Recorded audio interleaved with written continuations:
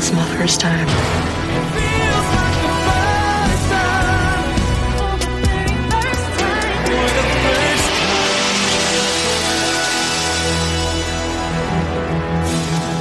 First time. Welcome to Babylon 5 for the first time, not a Star Trek podcast. My name is Jeff Aiken, and I am watching Babylon 5 for the first time. And I'm Brent, and I'm also watching Babylon 5 for the first time. Jeff and I are two Star Trek podcasters who are watching Babylon 5. We're going to be searching for Star Trek-like messages through this series and trying to decide if whether or not we should have watched this show sooner. And while this is not a podcast about Star Trek, right? We're gonna use and pull in a lot of those references. That's kind of what we do. It's kind of who we are. But to help us out with that, before we came into this recording, we had a conversation and we decided that we're going to set a rule. It's not the rule of two. We're not Sith. We're going to have the rule of three, right? So each of us, each episode get 3 Star Trek references that we can use. But once we're done, once we've used those 3, no mas. So Brent, choose your spots carefully. Fair enough. Jeff, this is our first official episode. Just like Babylon 5, we had a pilot episode that we did that's going to be very different from the way that we did this one here. So guys, expect things to be a lot more colorful. Expect it to have a lot more life. And Jeff, let's jump into it, discussing Midnight on the Firing Line, officially episode 1 of Babylon 5 and officially episode 1 of Babylon 5 for the first time. For those who may not have watched it or haven't watched it in a while or are just listening to us and have no idea what we're talking about, Jeff, tell us about this particular episode of Midnight on the Firing Line. Well, it's 1 year after the events of the pilot, The Gathering. There's a Centauri colony, and I'm going to kind of assume that people know some of these things, who the Centauri are, who the Narn are. If you don't, just follow along and we'll get there. But there's a Centauri colony called Ragesh 3, and it's attacked by an unknown group of fighters. In the meantime, on Babylon 5, there's a series of attacks by raiders on cargo and transport ships that they're trying to figure out, and their security chief, Garibaldi, has taken the lead on finding out where those raiders are and who they're going to hit next. Now, in the pilot, if you remember our conversation, Brent and I loved some of the characters, and we meet 2 new characters. One of them, well, we have a new telepath, and Lita Alexander, gone. No more from her. Now we have Talia Winters.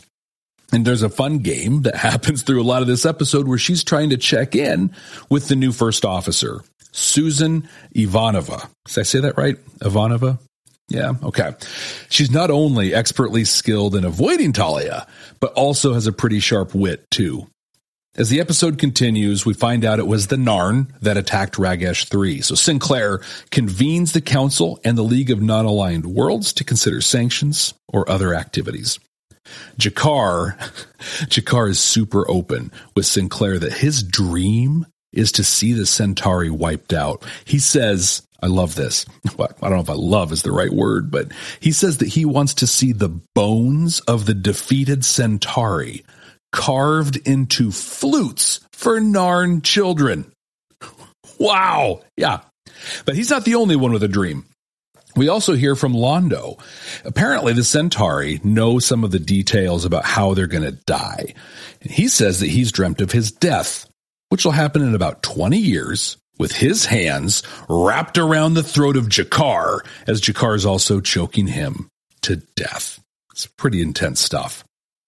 Well, the Centauri and the Earth governments both instruct their ambassadors to take no action. But Londo plans on feigning ignorance while Sinclair is pretty crafty about it. He decides to join Garibaldi to go after the raiders and leaves Ivanova in charge of the council meeting.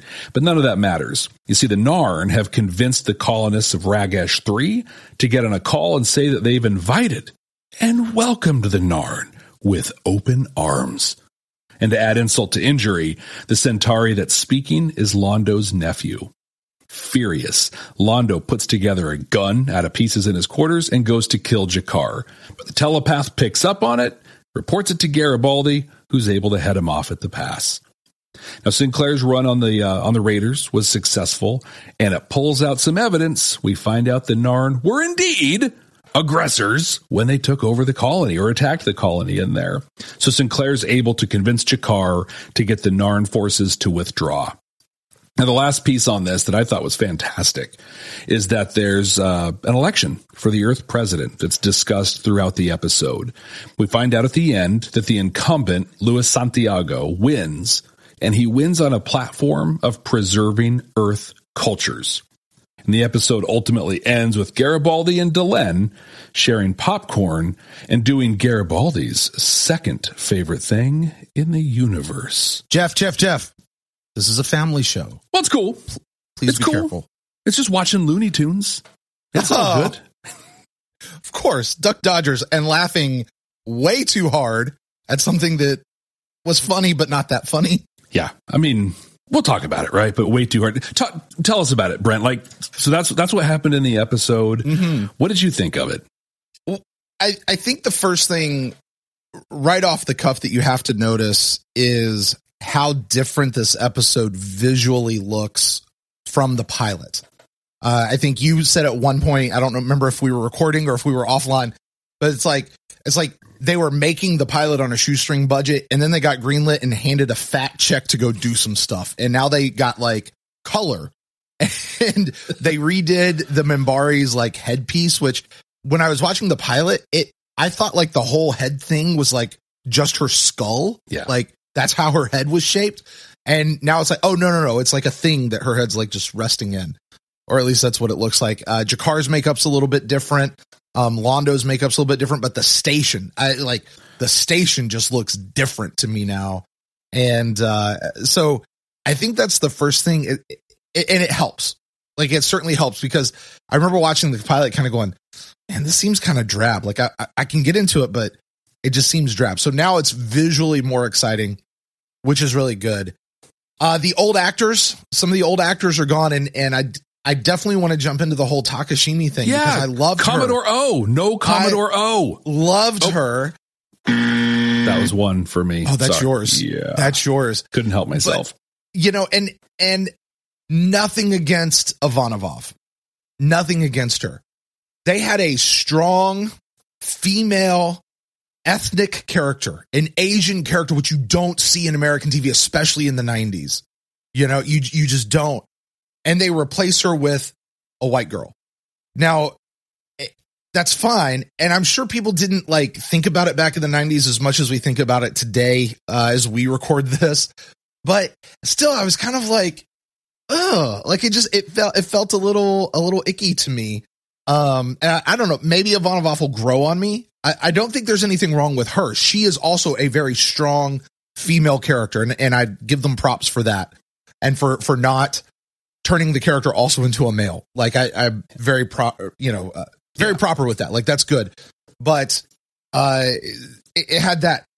Overall, though, if I had to just sort of boil this down, this didn't feel like an out of the gate type of an episode to me. This definitely felt like a season 1 type episode. Like I liked it, but I didn't like it that much, I think. But it felt like this episode should have come more like in the middle of the season, or maybe even late season 1, when there'd been some buildup, because there's definitely some history here between not the Minbari, the Narn and the Centauri. That's who it is. I'm still learning all these people. There's definitely some history there that we're just now getting to know. And like, we barely know what the relationship is like between Londo and G'Kar. And it feels like we should have that in the bank before we get to an episode that deals with this all out, just unprovoked attack. So, and then the B plot, they do that typical A plot, B plot thing that we see on Star Trek all the time. Does it count? I feel like it counts. I said it. I literally said the name. I think it has to count. But we saw that A plot, B plot thing that we see on that other series. There you go. Yeah. That a lot of series do. But this B plot was completely inane.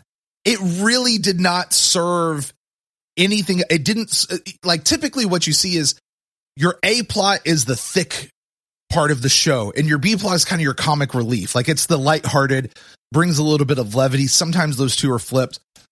that wasn't this. This was just as heavy and just as dark as the A plot. Like, so it didn't really make sense. And in the end, I was like, this whole thing was brought in here and they put, I don't know, 10, 15 minutes into it over the course of the episode just to get Sinclair off the station so he could not follow orders.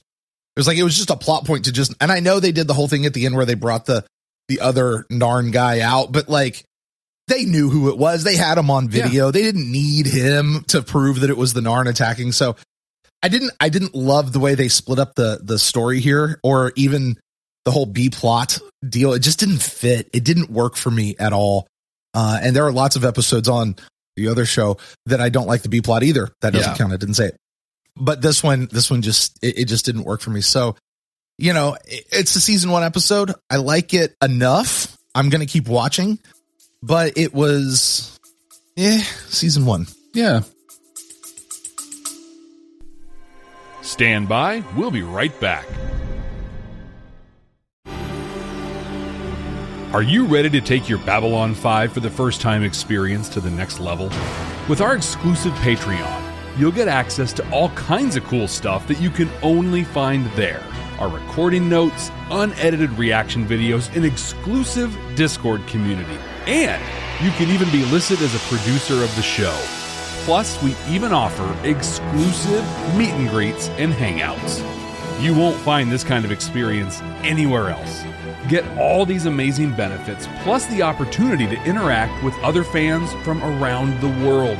It's being part of a huge community where everyone shares the same appreciation for Babylon 5. Subscribe at patreon.com/Babylon5First. That's the number 5 and the word first to get access to these incredible benefits. That's patreon.com/Babylon5First. We can't wait to see you there. I think that's fair. You know, I think what's hard for me in a lot of this is we don't know the Earth characters at all, right? We get to know, right. We get to know G'Kar a little bit in this. We get to know Londo a little bit between the Gathering and this one, a little bit of Delenn. There's like a whole pilot was built around Kosh, and he got 2.5 minutes in this one, which, I mean, it was cool. It was neat to see him like go into his little, not be in his suit and then go into his suit. But there's all these I'll talk more about him too. Although, to be fair, he was the MacGuffin of the pilot. Yeah. And he probably still got about 2.5 minutes on screen as well. Yeah, that's true. That's true. Maybe not even that, to be honest with you. But at least they said his name. I don't know. He just seemed like a non thing in this. But they're really leaning, I think, on on Sinclair. They're leaning on this guy as a character, but who the heck is he? All I know is he's the commander of a station who got involved to go chase after raiders, which seems like a pretty routine operation. That he should not go. Yeah, no. That's something we've learned, right? The captain doesn't leave the ship. Yeah, I mean, he's not supposed to. Yeah, especially a huge station like Babylon 5. But, you know, I think with Ivanova, what I really liked, I mean, I completely agree. We had Takashima, who, I mean, incredible actor who's done amazing things, who really owned that role in The Gathering, was great. Oh, yeah. And I think they even took a lot of notes because there's parts of Ivanova that are similar. They were both very by the book, right? Yeah. They were both women in leadership positions who were really showing that, like, I deserve my spot. I've earned my spot here. But Ivanova, I love, she's got a quote that she hits us early on with. She's like, I'm in the middle of 15 things, all of them annoying. Like at that second, I knew I'm going to like her. We're going to be okay. Right. But we got to know so much more about her than we know about almost anybody else on the show. So there's the whole back and forth with her and the telepath where she's been avoiding her, and she's been avoiding her because her mom, Ivanova's mom, was a telepath. And when you're a telepath, you can either join Psychor, you can get medicated, or you can go to prison. And she chose to be medicated. That sent her down, faded as who she was, and she ended up killing herself as a result. And I thought this was a cool moment for Ivanova, where Talia's like, okay, well, hey, that wasn't me, right? She's like, yeah, I have nothing personal against you, so we're going to be fine. No, we're not going to be fine. Like, I don't believe in what you're doing. I thought that was great. See, if I can stop you on that, Jeff, if we could rewrite the episode, that should have been the A plot to me.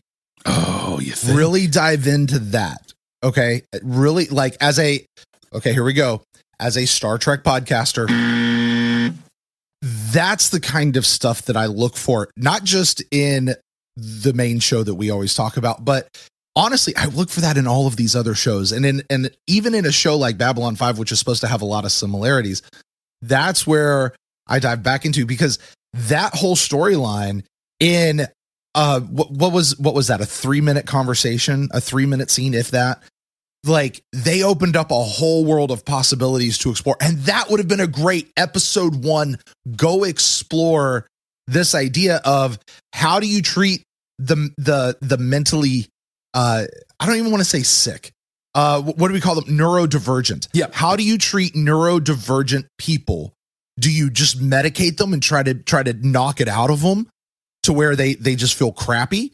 Do you throw them in prison or in whatever kind of ward that we tend to throw people in? Or do you go in and indoctrinate them? Yeah. And use them, or it's something what we like do that. now. And I'm gonna jump on board with this, because in my mind, the A story is a mirror of us, right? That's the whole point of science fiction, of art, is to be able to hold a mirror up to who we are. And today, in 2022, as we are recording this, what do we do to neurodivergent people? We medicate them, we incarcerate them, or they learn to mask and become indoctrinated in a way. This is and this was from like 94. Yep.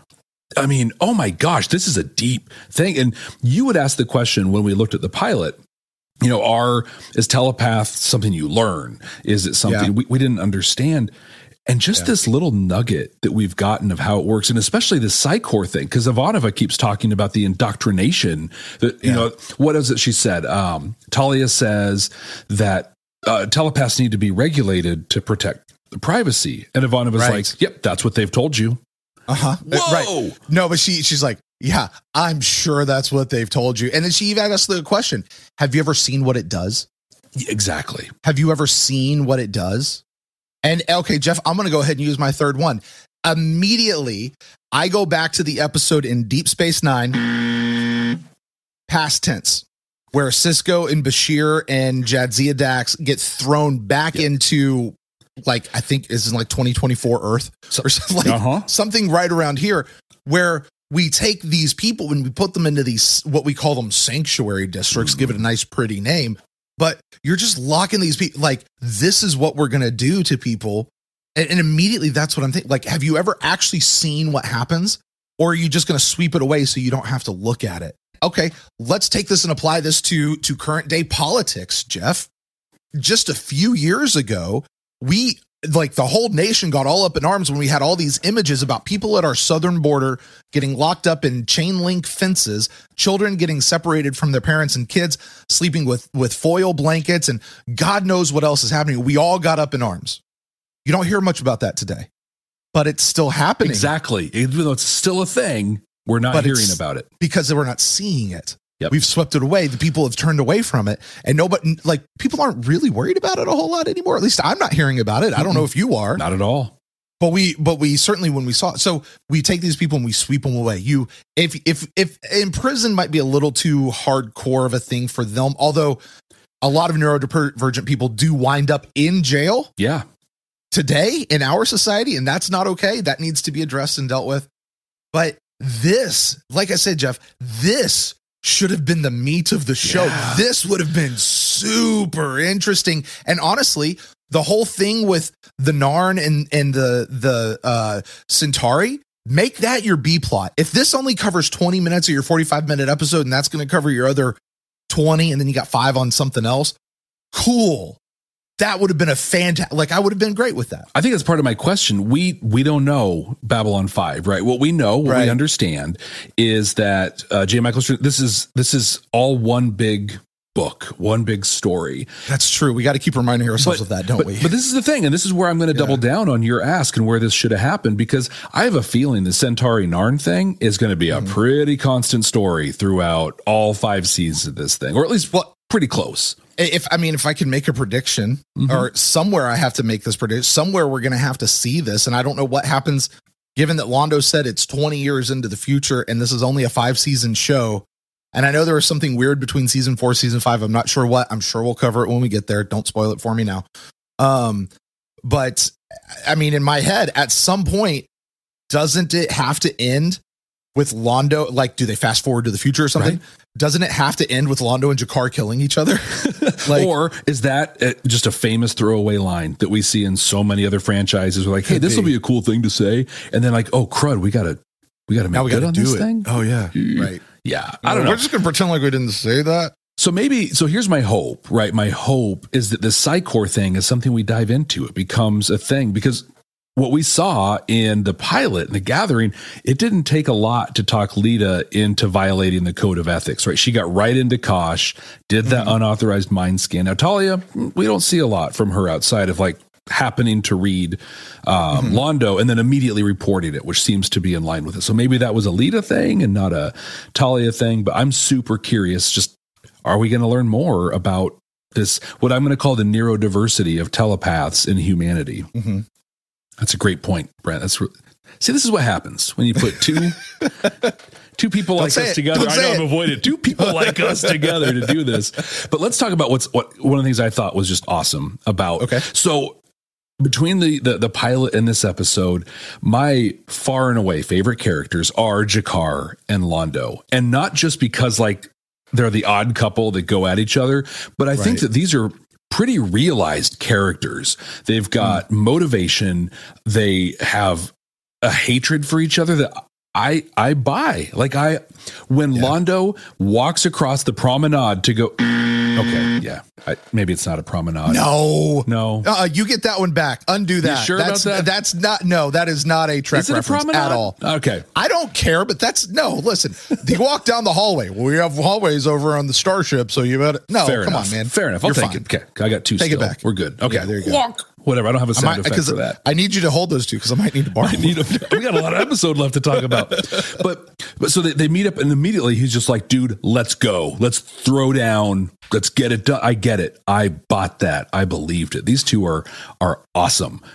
Where I'm not so excited though, or I'm not, maybe not excited is the right word, but the Minbari. Minbari were a big deal in the pilot. They're apparently, like they've got stuff figured out. They're the ideal. But to me, Delen's makeup, so much better. Totally agree. Mm-hmm. But she kind of just seemed lost through most of this episode, except for one point. She wasn't a part of this episode, honestly, except for that end chuckle haha moment.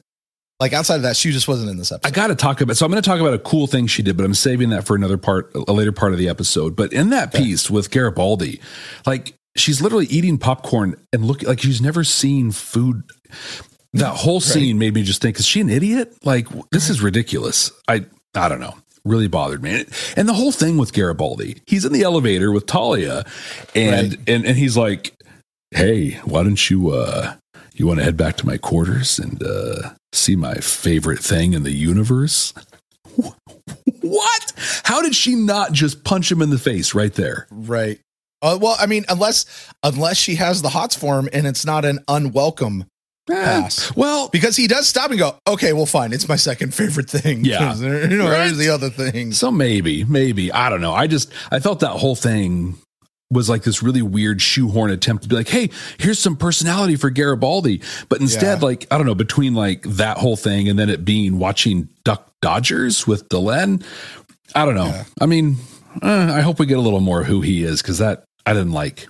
You're right. That whole piece definitely felt very shoehorn. That's a good word. Shoehorned in. Yeah. That like, it's like they're going, okay, wait, I need something to close out the episode, turn it a little more lighthearted before we get to the dun dun dun at the end.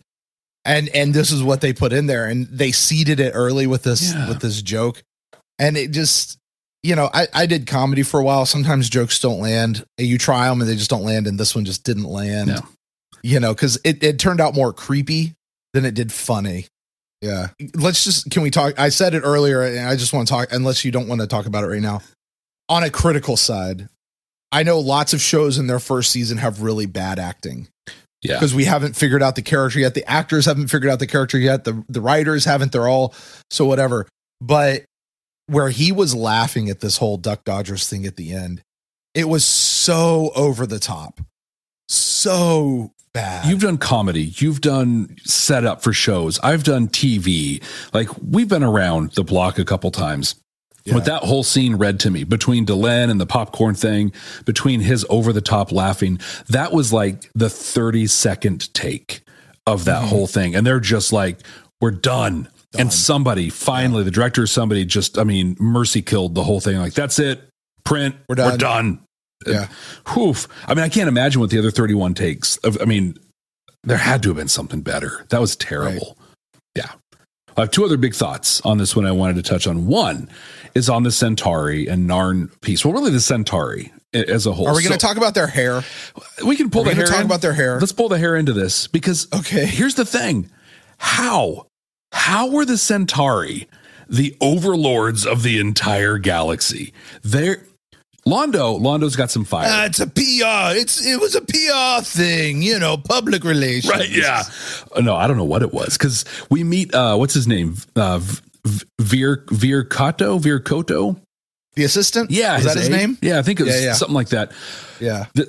This is about his... I'm going to call him LeFou, by the way. Okay, I like that. Because he is LeFou to me from now on.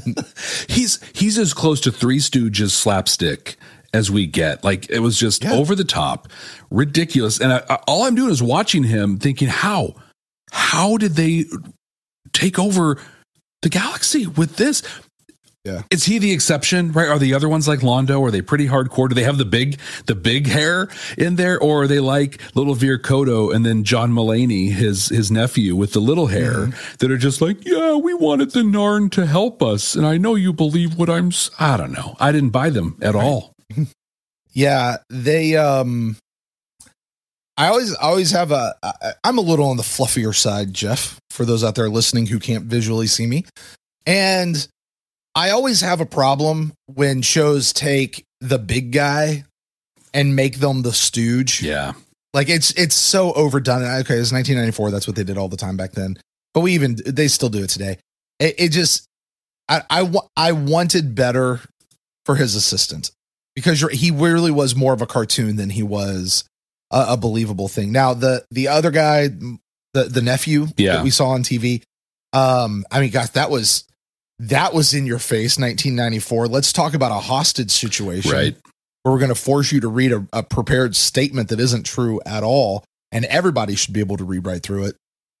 But to be fair on that, I mean, I make fun of him. He looks just like John Mulaney, but also the actor did a great job. His eyes, like he has that hostage look. Yeah. Like, I'm reading this, I'm cool, but also, dear God, please help me. He did a great job in that read. Yeah, he really did. But I do have to talk about the hair though.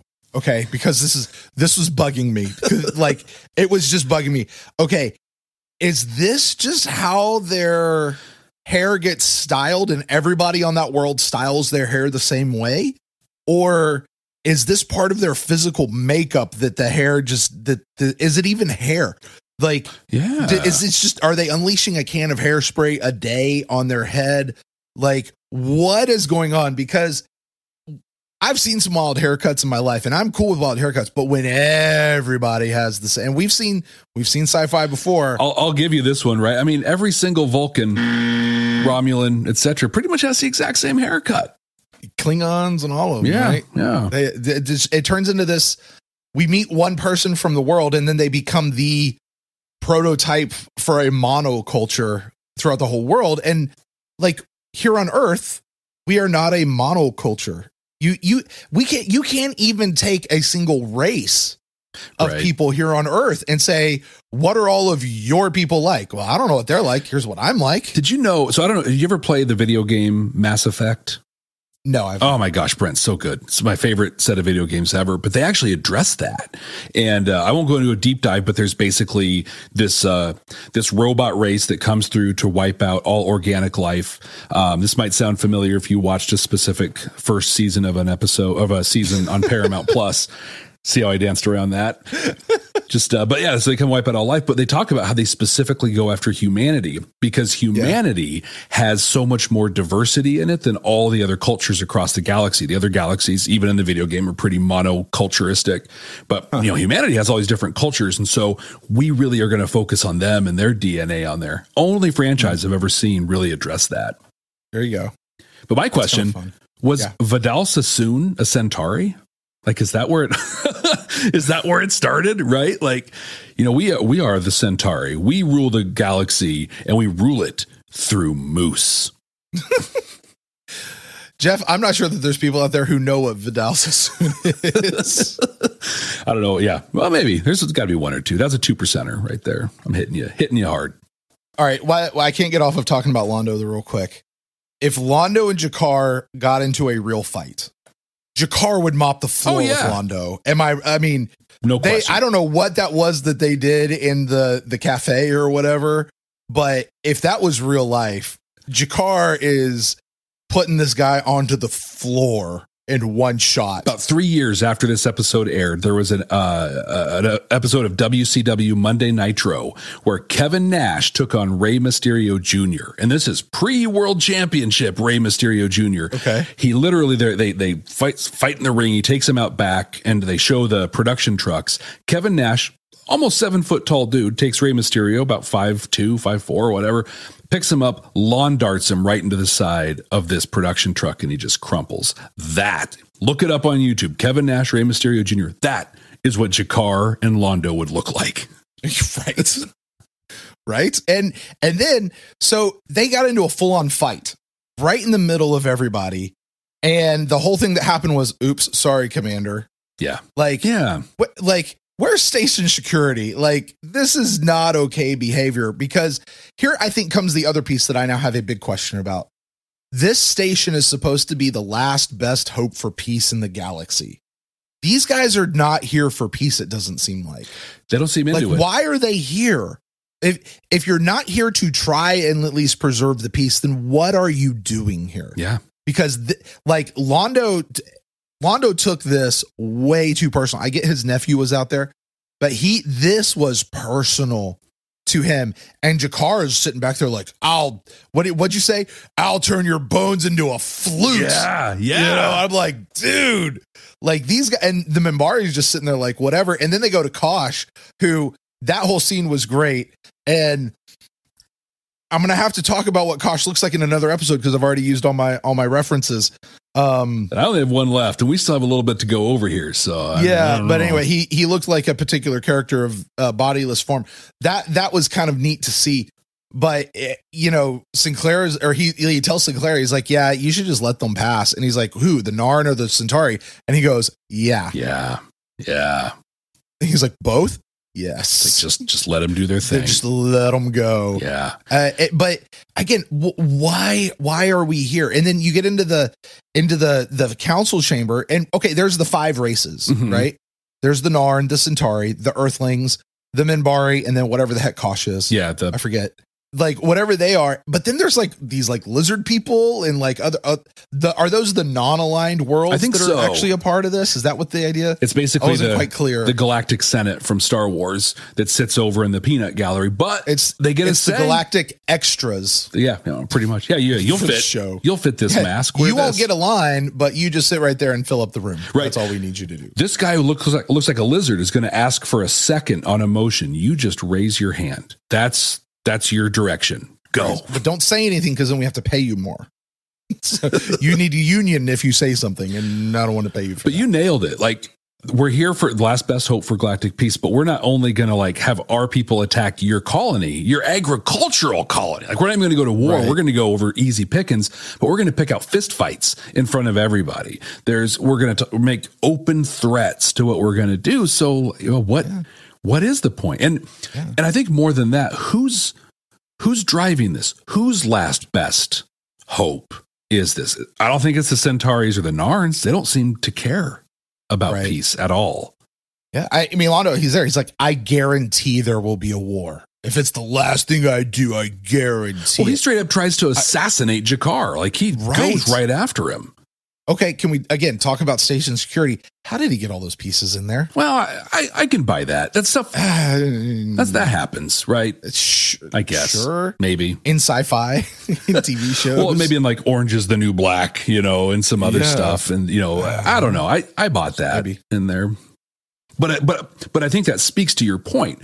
You don't sneak all those pieces in if you're truly there to advocate and fight for peace. Yeah. Right. Yeah, you don't have it hidden in the bottom of your lamp and over in your shoe and then under the table leg of your coffee table or wherever he pulled all those pieces from. Yeah.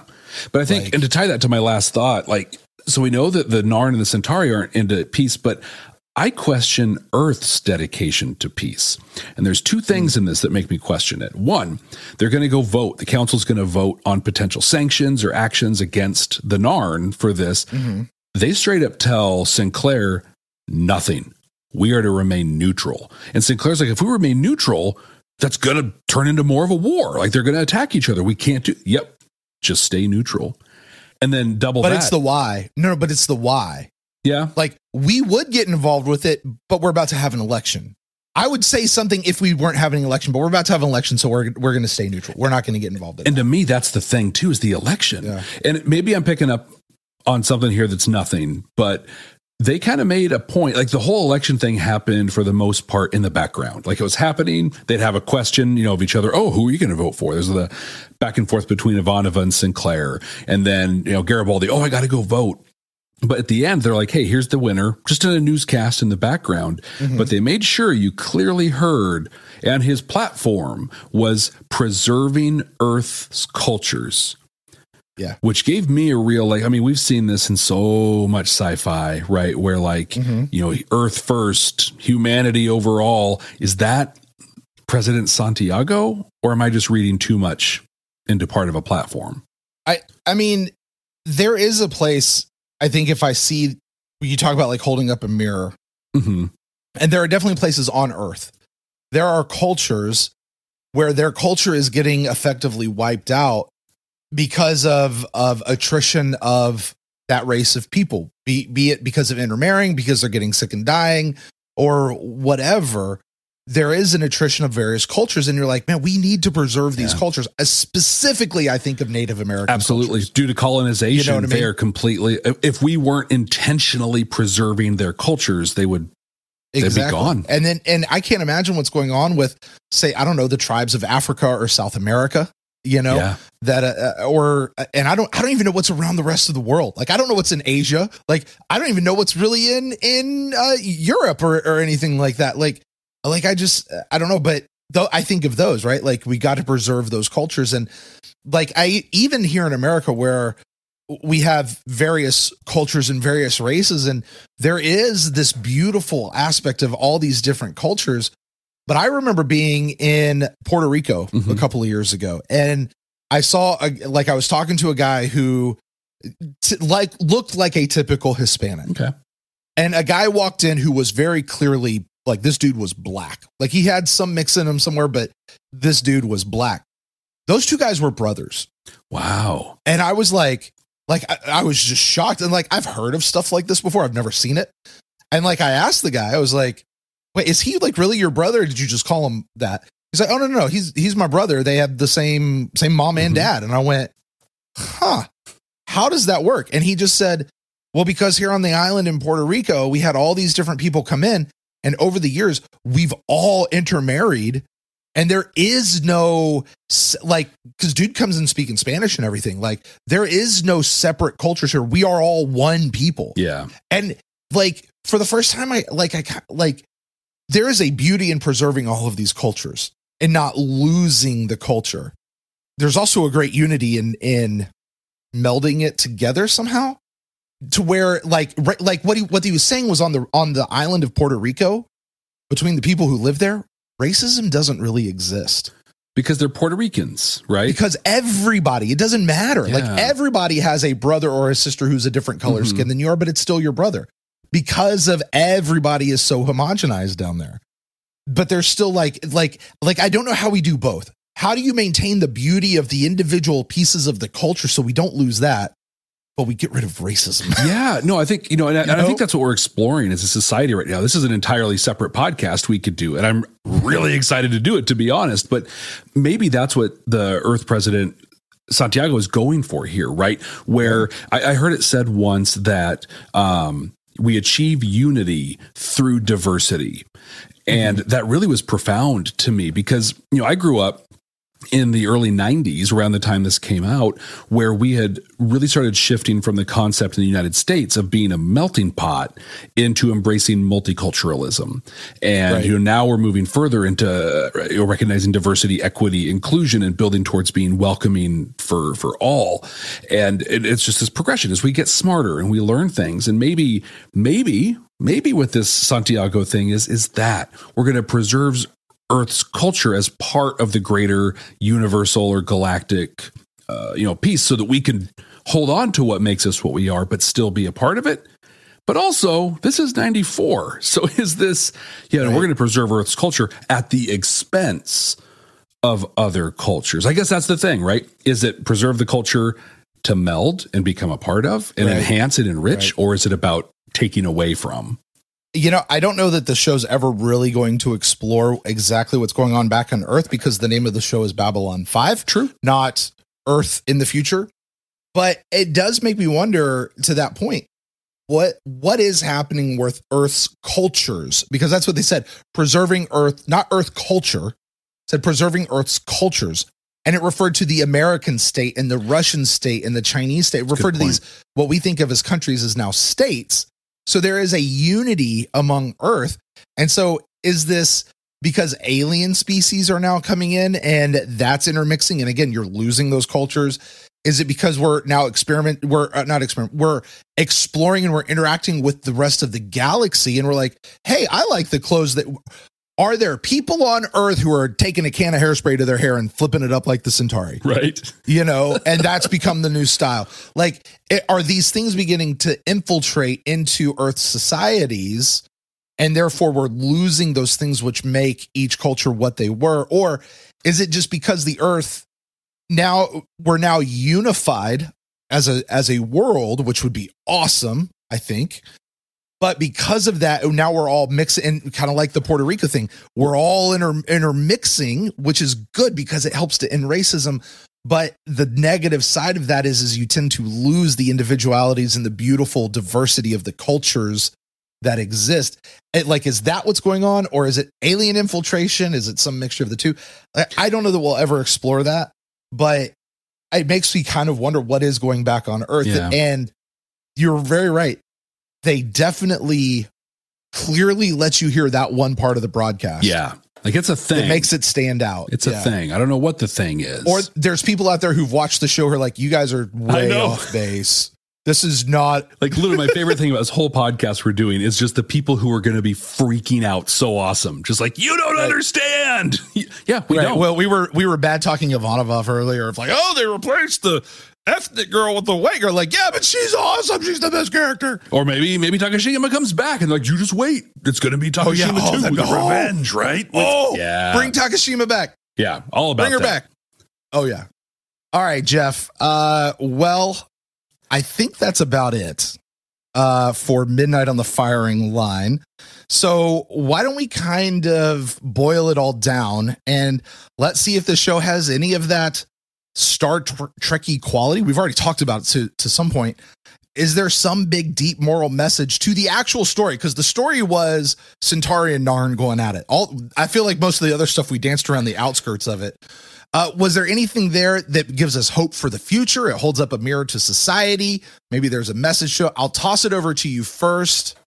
Is this episode of Babylon 5 Star Trek or not? So I think it is in there. And I think it is based on one line that Delenn drops during the council meeting in there. So Delenn, we've talked about she's kind of a little on the periphery of everything, and then is in that just awful scene that ends the episode. But they're debating in the council scene whether to sanction the Narn in this, and Jakar's making the point that this Ragash 3, this colony, was Narn before, and then during the big Centauri-Narn war, where the Centauri enslaved the Narn and drove them almost to extinction. Now they're going to get it back. Well, Delenn points out this has been Centauri land territory, whatever, for 100 years. So at what point is enough enough? When has enough blood been spilled? So it was Narn, then the Centauri took it, then the Narn take it back. The Centauri are totally going to come take it back and forth. So when is enough enough? And I think that is a beautiful message from Star Trek. Yeah, we're battling over a thing. We're killing each other. When will enough be enough? But that said, I enjoyed this episode. All in all, especially after like the progression from the Gathering to this, I think was great. It was a good reintroduction of the show. You know, a year later, it was a year later in real life as well. Right. I think it added a lot to the characters compared to what we had before. Like, I want to be clear, there's a lot more to add, but it added more to what we had. But this is, as you said, very much a season 1 episode. And in sci-fi, especially sci-fi from the 90s, season 1 generally means not the best in there. I don't think I would watch this one again. And how's this sound? On a scale, tell me if you don't like this or not, but on a scale of 0 to 5 deltas, I'm going to rate this bad boy. Maybe. Wait, does that count? Does it? No, it's not. No, it's not. No, it's not. No, it's not. No, because we're done with the discussion, so we'll call that done. Yeah. So 0 to 5 deltas. How Star Trek is this episode? I'm going to give this, 2. I think 2 deltas. I would agree with your closing comments about Delenn's final line. Or not her final line, but that line. It wasn't her final line. Sorry. But I would agree with that line of when is enough enough. If they leaned into it at all, and if it actually made a difference in how the show came out, even if they left it unresolved, I'd be okay with that. But if it actually had made a difference, then I think I would agree with you, Jeff. But I actually am going to disagree with you on that, because I don't think it was it's like they're scratching on the door of it. They didn't quite kick it in. Yeah, I can see that. Yeah. But I think we are in agreement that this is an episode 1, a season 1 episode, as we've said, I think so many times. But one of the things about those season 1, season 2 episodes in sci-fi is occasionally you come across one that is just good enough to keep you watching. Like, it may not be great. Occasionally you might come across a great one, like, okay, for season 1 or not, that was a good episode. Right, yeah. It was the only one from the whole season, but that was a great episode. You might get those. I'll burn this one for you, right? We get Conspiracy, right? And The Next Generation. Totally. Yeah, there you go. Season 1. It's right there. Bingo. Yeah. Yeah. Yeah. And so sometimes you get those episodes, but then you get other episodes that are not great, but good, that kind of make you go, okay, I can keep watching the show. And then you get ones that like, okay, if I have to keep watching the show, this show needs to get better because I'm going to lose it. And then you get that one episode that draws you back in, that was this episode to me. One of those episodes that I liked it, like you, I enjoyed it. This is not an episode I'm ever going to sit down and say, let's watch Midnight on the Firing Line again. I got 45 minutes to kill. I'm probably only ever watching this episode again if I'm doing another rewatch of the whole series. Yeah, that's probably about the only time you're going to have me watching the show again. So yeah, I'll leave it there. On a scale of 0 to 5 deltas, how Star Trek is this? You said 2. I'm going to go with 1. I was going to say, with your explanation, I'm pretty generous there. Yeah, I'm going to go with 1. And that really, I think, is just going to go because there are things that are in it, particularly that talk about Psychor. Yeah. And then I love your reference about the Minbari. I don't think we delved into that a whole lot, although we kind of did with the whole cultures thing, because it's part of it. Again, that can apply to that conversation as well. But the rest of it was just very weird. And, who the heck is our captain? Yeah. I know nothing about our captain. That bothers me now more than it did when we started recording this episode. So I'm going to give it 1 delta. Not very Star Trek, but 0 is still a number. Yeah. And I gave it more than that. Mm-hmm. So that's where I am. I like it. Well, hey, that is Midnight on the Firing Line for us. So the next episode, and I think we got to be really clear with people how we're doing this whole thing. There's the version of this where we go and pre-research things and get ready. That is not what this podcast is. So literally, we just, like about an hour before we did this, watched Midnight on the Firing Line, took some notes, came here. We're going to do the same thing with every episode. I look up the name of the episode, and that's what we got. So next, we're going to have Soul Hunter. And I had this idea. What if we, let's just take a guess, right? And then maybe we kind of see how close or far off we were. So what do you... Take a guess at what? What do you think take a guess at what? What do you think the episode's going to be about? Soul Hunter. Geez. Oh, jeez. I didn't because you're right, because I didn't read the blurb that honestly never really tells you what the episode's about anyway. But okay, Soul Hunter. I feel like it'd be too on the nose if this was actually talking about a soul, like a spirit, like somebody hunting souls and spirits. That almost seems way too like we couldn't come up with a better name. So I want to say soul is probably something like is it one word or is it 2 words? It's 2 words. Soul. 2 words. Hunter. Okay. Yeah. So I'm going to say soul. I wonder if it's like a gem or something like that. And somebody's like it's a treasure hunt kind of a thing. Okay. And somebody I don't, I'm probably just stretching just because I don't want it to be a soul that somebody's hunting. So I'm going to come suck your soul out of your body. That'd be ridiculous. Right. Well, I think yes, it would be ridiculous, but let's be fair. It's still season 1. It's true. My guess, my hope, right? We got a little more of a glimpse into Centauri and the Narn here. I'm hoping, and I'm just guessing here, maybe we get a little bit about Kosh and are going to go in, and maybe they're a deeply spiritual race of people or something. Because that moment we get of him in this episode, that was some profound, that was very Zen, right? So, I mean, okay, so you think of Vorlon. They're called the Vorlon. The Vorlon. There you go. The vision quests and stuff like that. Maybe you're like a hunt, your soul is a hunt. I'm going to go do, I don't know. Maybe it's something like that. I don't know. We'll find out. Yeah. Find out next week. Because we're going to press stop here and we're going to go watch the episode. Exactly. Well, hey, everybody. For next week. Thank you so much for joining us as we watch Babylon 5 for the first time. Don't forget, subscribe wherever you get your podcasts. And if you are an Apple Podcast user, we would love for you to leave us a rating and review. If you're not an Apple Podcast user, that's cool. Give us a star, give us a thumbs up, give us a whatever it is in the app that you're listening to. So until next time, live long and prosper. Jeff. This is not a Star Trek podcast. Not a Star Trek podcast. It's going to take some time to remember that. Yikes. Yeah. It's my first time.